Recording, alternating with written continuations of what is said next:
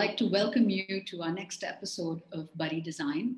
Today with me, I have Professor Rishi, who almost needs no introduction, but I'm going to have him quickly introduce himself.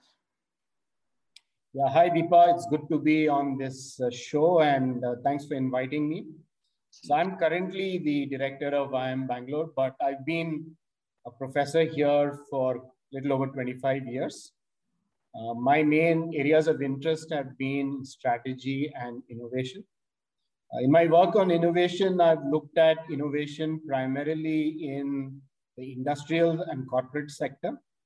I've done studies at the level of the individual company, the industry, and at the national level as well. I've had a lot of interest in innovation policy. I've written a couple of books, spent some time outside IMB doing other things, like I was in a startup for almost a year. I also spent close to a year at the Indian School of Business as a visiting fellow. I was away, of course, for a few years also as the director of IIM Indore. But the sort of common thread running through this entire duration has been my interest in managing innovation, which resulted in a couple of books, several papers, case studies, podcasts, webinars, whatever, a lot of different forms in which this interest has got manifested, and I continue to retain that interest even now. Absolutely. And Professor, I've had the opportunity to come and see your beautiful home and meet your wonderful wife and eat her delicious cooking. You're very generous and someone who's constantly looked at making the connect with academia and industry so you can help those of us in the industry with your learning, as well as bring us to talk to your students and bring that sense of, when implemented, this is how, these models of strategy and innovation look like. So thank you. I appreciate you having us over and certainly appreciate you taking the time to chat with us today. Thank you, Deepa. Thank you. So Professor, our buddy format, what we usually do is we start off with talking about individual's favorite book. But in your case, since you're an author of a couple of books, I wanted to talk about this one, the 8 Steps of to Innovation. And I've got, just bragging, I've got a personally signed copy. Whoa, where's the signature? Yeah, there's my personally signed copy of your book. Thank you for this. While there's lots of aspects you talk about that are very interesting in this book, Rishi, one particular aspect I want to talk about is moving from an innovation program to an innovation culture. And as you know, I've had the experience of doing that while at Intuit. And now as Pensar, we go in to help our clients sort of bring that culture of customer obsession, innovation, basically any transformational change that they want to make in their own behavior or in that of their employees. So can you tell me a little bit about your perspective of what it takes to move from an innovation program to an innovation culture? So our focus in the book and in a lot of our work has been on what we call building systematic innovation capabilities, where essentially what we are trying to talk about is how do you embed the whole innovation DNA in your organization. Right. We believe that this can be done by creating a whole lot of different systems and processes which help you innovate on a continuing basis. And that's what we have talked about in our book. So essentially, we identified 3 big challenges that companies face in managing innovation. The first one is ensuring that they have a strong enough pipeline. The second one is ensuring that the pipeline sort of moves forward. In other words, that there's idea velocity. And the third thing we talk about is enhancing the impact of the ideas or batting average. And for each of these, we identify a whole set of different policies, programs, activities which the organization can undertake to make sure that these get embedded within the organization. Wonderful, wonderful. I want to say, Professor, that we've again had the pleasure of working across industries to help get this DNA in people's in their thinking, in their process, in their mindset, and we call it design thinking. towards the end of innovation. So you were talking about systems and processes. We talk about anchoring your mindset in and process and design thinking. It often takes us several months to go into an organization, understand it, and then start to see that cultural change happen. And we've learned from a couple of our epic mistakes, and some of them were not having leadership alignment. A lot of times, you need the same language, the same innovation language that all the leaders consistently propagate in their teams. So we do a little bit of a tops down and bottoms up approach where we work with leaders, but we also work with frontline employees to help them teach them the skills and the tools and the methodologies of really being customer obsessed. The same aspects that you talk about in your 8 steps of innovation, starting with the discovery, getting to insights, defining the problem first and falling in love with the problem before you fall in love with the solution. But coloring outside the box is giving yourself the permission to go broad and then to narrow down, and finally have the humility to test and rapidly experiment with customers. So you also talk about the similar steps in your book. 8 steps, 4 steps, I guess it doesn't matter, the similar process that we use. Have you also experienced what we've experienced, which is you need the leadership alignment as well as the skill building, and the two to sort of work in sync for this transformation to happen, the culture to happen? Yeah, I'm sure there are many things that the leadership need to get right for innovation to happen on a systematic basis. I can just mention a few that we found to be important. The first important role of leadership is setting the agenda for innovation. Typically, we find different companies have different strategies. They have different strategic priorities. And therefore, the innovation agenda can vary quite a bit. Just to give you a quick example, if you take an organization whose competitiveness comes largely from efficiency, then a lot of the innovation is likely to be focused on better processes. Right. Whereas if you're looking at a company that's competing on its technology or its products, then maybe a lot of the innovation is going to be focused on product development or technology development. So the first thing the leadership has to take responsibility for is identifying what are the strategic priorities and then aligning the innovation priorities to the strategic priorities. That's one thing I would imagine is very important. The second role of leadership is to put the right processes in place. Generally, we find that lots of people in organizations have ideas, but sometimes companies don't have the right mechanisms to help people share those ideas with the company.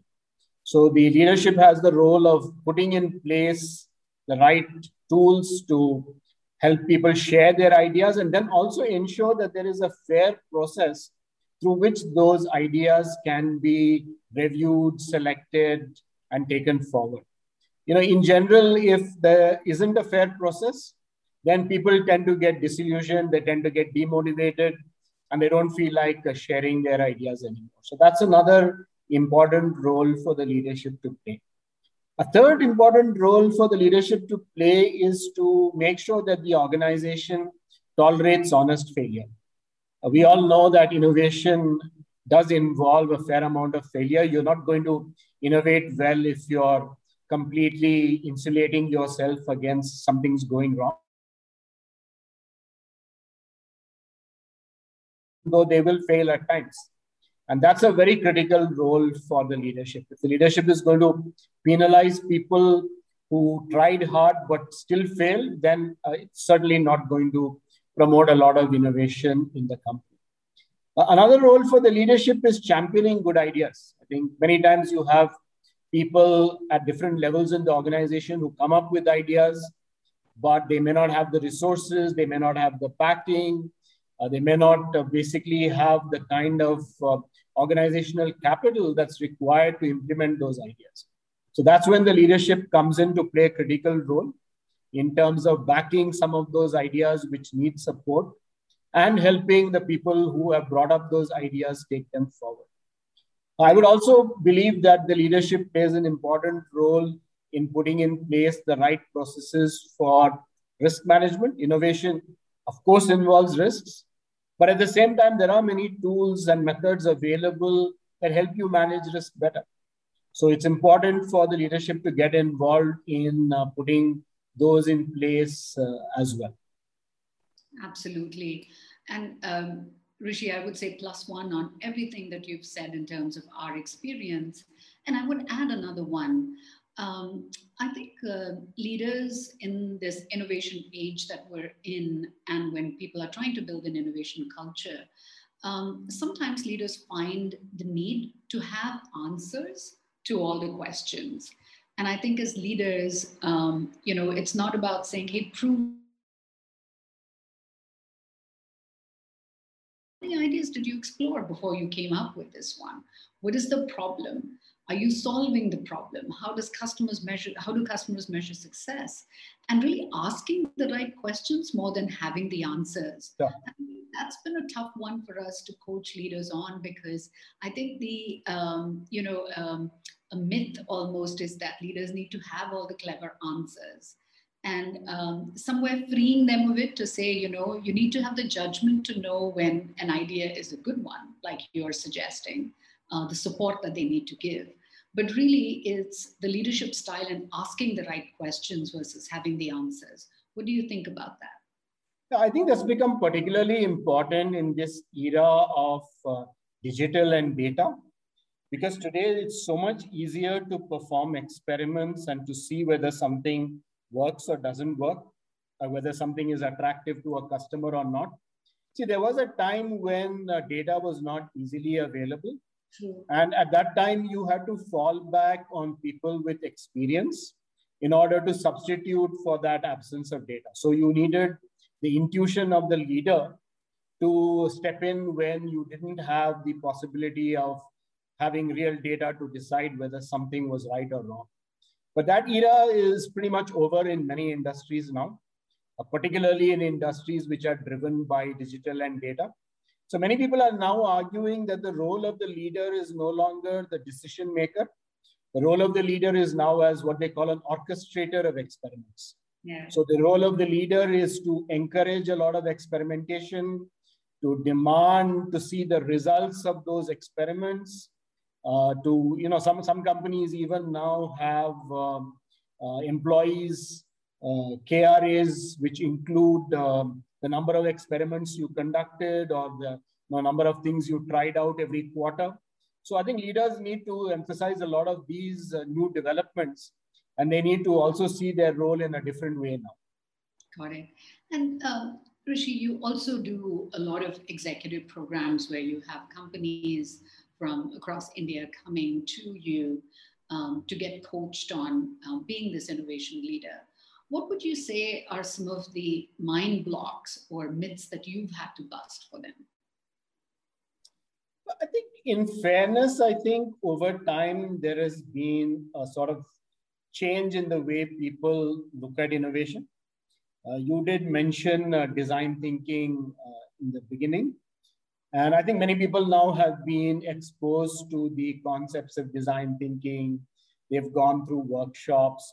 So I think now the overall language and the sort of model and all that has become a little different. I think people do understand that, but I think it's still a bit of a challenge putting that into practice, particularly this notion that you can design experiments to test things out, and that designing experiments doesn't really cost all that much money.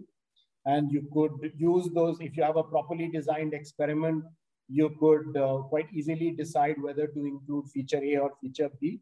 I think these are things which sort of slowly sinking in. I think maybe it's a little more challenging in those industries where digital and data is still not so widespread. Mm-hmm. But I'm certainly seeing in online businesses now that culture is becoming quite well embedded. I mean, people have got used to that idea. And particularly if you look at all the Zomatos and Swiggies and Olas and Oyos of this world, I think they're constantly doing experiments to figure out what are their customers looking for, what are the new things they need to do. So particularly in these companies and the industries these companies represent, we are seeing that kind of change happening. So I'm fairly optimistic that a lot of the challenges we saw in the past are slowly, if not disappearing, they're at least becoming less important. Absolutely. Rishi, earlier you spoke about how leaders need to connect strategy, the company strategy, with that of innovation and have that sort of, combine very well. Can you say a little more about it, given that, your academic career is really focused on those two aspects, strategy and innovation? Yeah, let me give you maybe some more examples. I think that would make it clearer. So one of my favorite examples used to be in the computer hardware industry. Mm-hmm. So, at one time, there was a very well-known company called Sun Microsystems. Unfortunately, it doesn't exist today, but it was, one of the leading producers of high-end workstations, and a lot of people used to use them for high-end computational work. And this was on one end of the hardware spectrum. So Sun Microsystems used to spend more than 10% of their sales every year on R&D.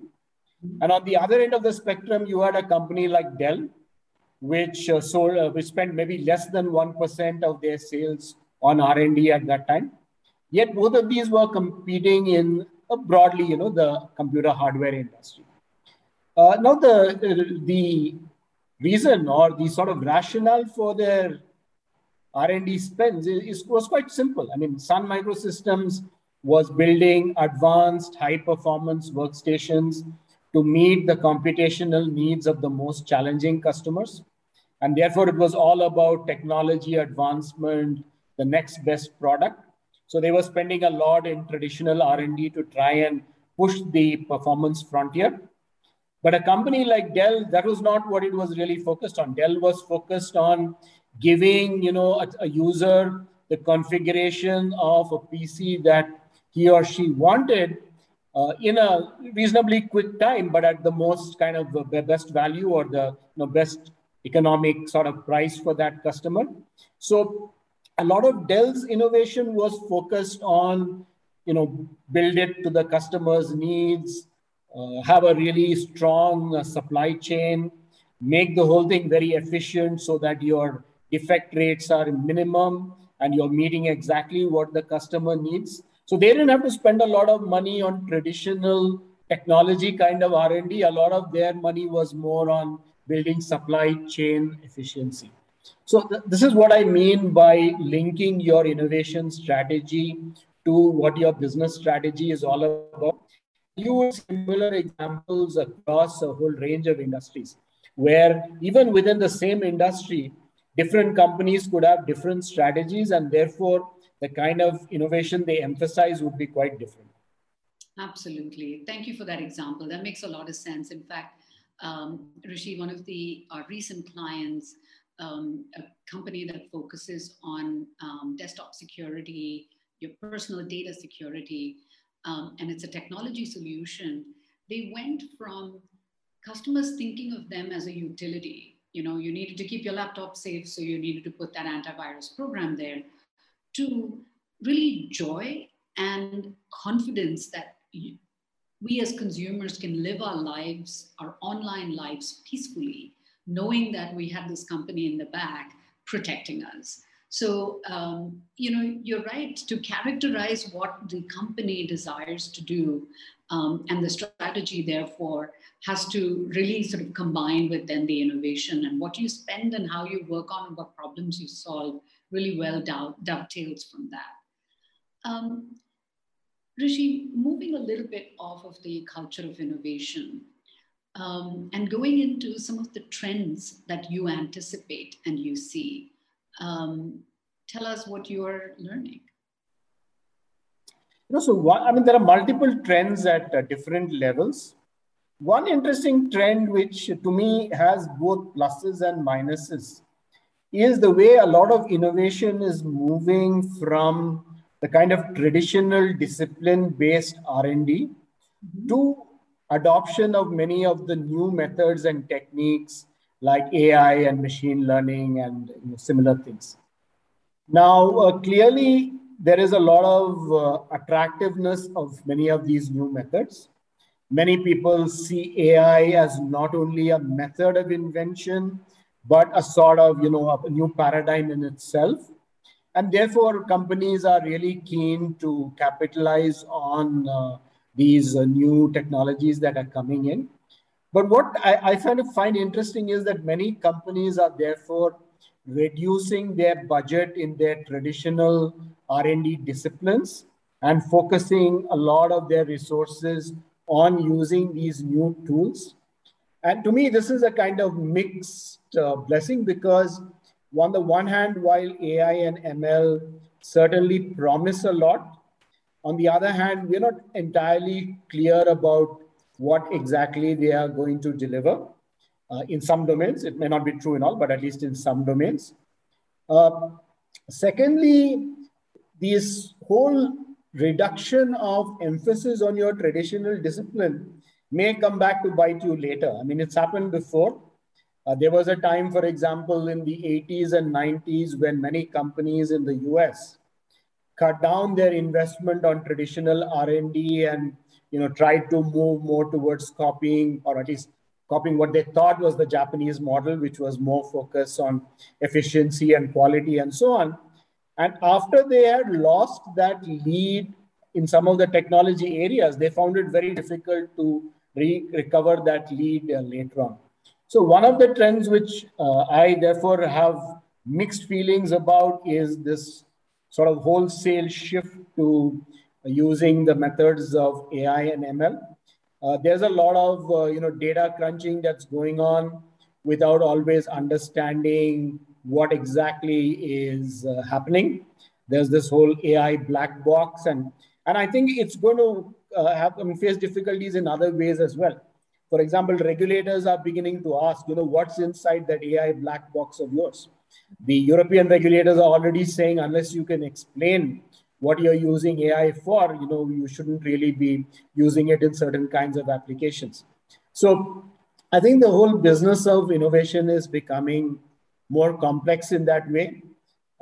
In one sense, the technology offers a lot of potential, but on the other end, it also becomes more complex. Intellectual property issues become more complex, regulatory issues become more complex.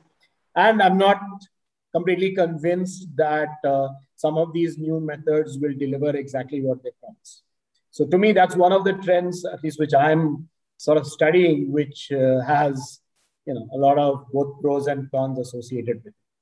Got it. And Rishi, when you talk about traditional R&D, what do you mean by that? Traditional R&D, I mean, it's more the discipline-based stuff. I mean, for example, in a healthcare company, you might be looking at how to, design a better device or to, better visualization, or you'd use optical imaging, you would use traditional physics and engineering-based technologies and improvements. No, don't mistake me. I'm not saying that you should not use data and AI and so on to enhance quality and what you're doing. But I'm just worried about this huge shift, which says, no, all that stuff doesn't matter anymore. Now all that matters is data and AI. That is a matter of some concern. Yeah, absolutely. In fact, we have a model that we call customer-driven innovation, Rishi, where you start with, and this was something that was evangelized by Intuit, and my many years being there has sort of gotten me thinking that way. So the customer-driven innovation is when you start by finding a deep unmet need and that you solve using technology and find a durable competitive advantage. So you start with the customer need. There's the other way that you can approach it, which is with the technology. So, whether it's AI or ML, or both, you say, I now have this ability to do this kind of innovation. Using this, how can I solve a problem? And that is sort of a technology-driven innovation. But I don't know about you, we mentor a lot of startups, and we actually advise a few accelerators as well. When we go in and talk to the entrepreneurs, we're good with starting with that technology, But the problem is not as many people as we would like spend time then defining what is that problem they're solving, what is the job they're doing for their customer. Yeah, I think that's quite common. I mean, there's a typical phrase we use for that, right? Solutions searching for problems rather than problems searching for solutions. Yeah. Yeah, absolutely. And I think that, the first question we ask, and we become very unpopular just as soon as we do it, is, what is the problem you're solving?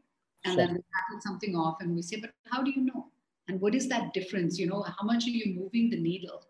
And most people but I think the problem, Deepa, you know that very well, right? Because particularly from your experience in Intuit, you're not going to find those problems unless you really immerse yourself in the lives of what people are doing. Whatever industry it is, whether it's B2C, B2B, unless you really spend a lot of time with your customers and in the market and just trying to figure out what people are doing, what are the pain points they face, you're not going to identify the right problems to solve. Absolutely. Yeah. And then the anecdotal, my aunt, my uncle, my grandfather, some doesn't cut it all the way, especially if you've quit your day job and, you're focusing on this as a passion area. So yeah, undoubtedly we spend a lot of time telling people and teaching them the techniques of really getting out of the office, observing, talking to people, and listening more than talking to people, and observing to sort of, define where their solution is actually solving a real problem for the customer. Rishi, one last question I have for you is, as you think about, the cultural changes that a company has to make, and you were giving us examples of, how people have put in their case. I think organizations are dealing with failure. The truth is, none of us like to fail. And while we all say celebrate failure, it's a tough thing to do. What in your experience has worked as far as celebrating failure is concerned? I think there are multiple models you can follow. Okay. One model, of course, is to just explicitly recognize failure. The Tata Group has a nice way of doing this. They have an annual innovation award activity called Innovista. And as part of Innovista, they have one category called Dare to Try. Mm-hmm. Dare to Try is given to a team that took on a really challenging problem, put in a really good effort, but in spite of their best, they just couldn't, crack that problem. So this is one way in which Tatas have figured out is a good way of recognizing or at least acknowledging that failure is an important part of innovation. A second one is usually around stories and myths. Mm-hmm. I find that, for example, if you go to a company like 3M, you'll often hear stories of lots of people who joined the company, struggled for many years, came up with a whole lot of wacky ideas that didn't work, but were ultimately successful. And so the company has done a lot to encourage these stories of these inventors so that people who come in fresh get this immediate sense that, it's actually, you can survive in this organization, even if you don't succeed immediately. So that's the second bit. Third is, of course, related to the second one is all these legends and myths and all that. So, I once heard this story about a young man who is supposed to have joined IBM, and he worked with the founder of IBM, Mr. Watson. And I think he was given a really tough project to do, and he spent something like $1 million of the company's money, and it didn't work out. And the story goes that, he went to Mr. Watson and told him, I suppose you're going to fire me now. I just spent $1 million, but we didn't achieve anything. And Mr. Watson is supposed to have told him, fire you? You must be crazy. I just spent $1 million in educating you. We need to have the advantage of that education for the company. Now, the point is not whether this actually happened or not, but the point is that these stories are told, and it kind of gives that message to people in the organization that, yes, you can fail and you can still be a valued member of the organization. So I think it's things like this which really help convey that, failure is kosher and it's okay. Absolutely. And I think the other thing that I've seen done rather successfully, Rishi, is people talking about what they've learned as a result of that, right? Yeah.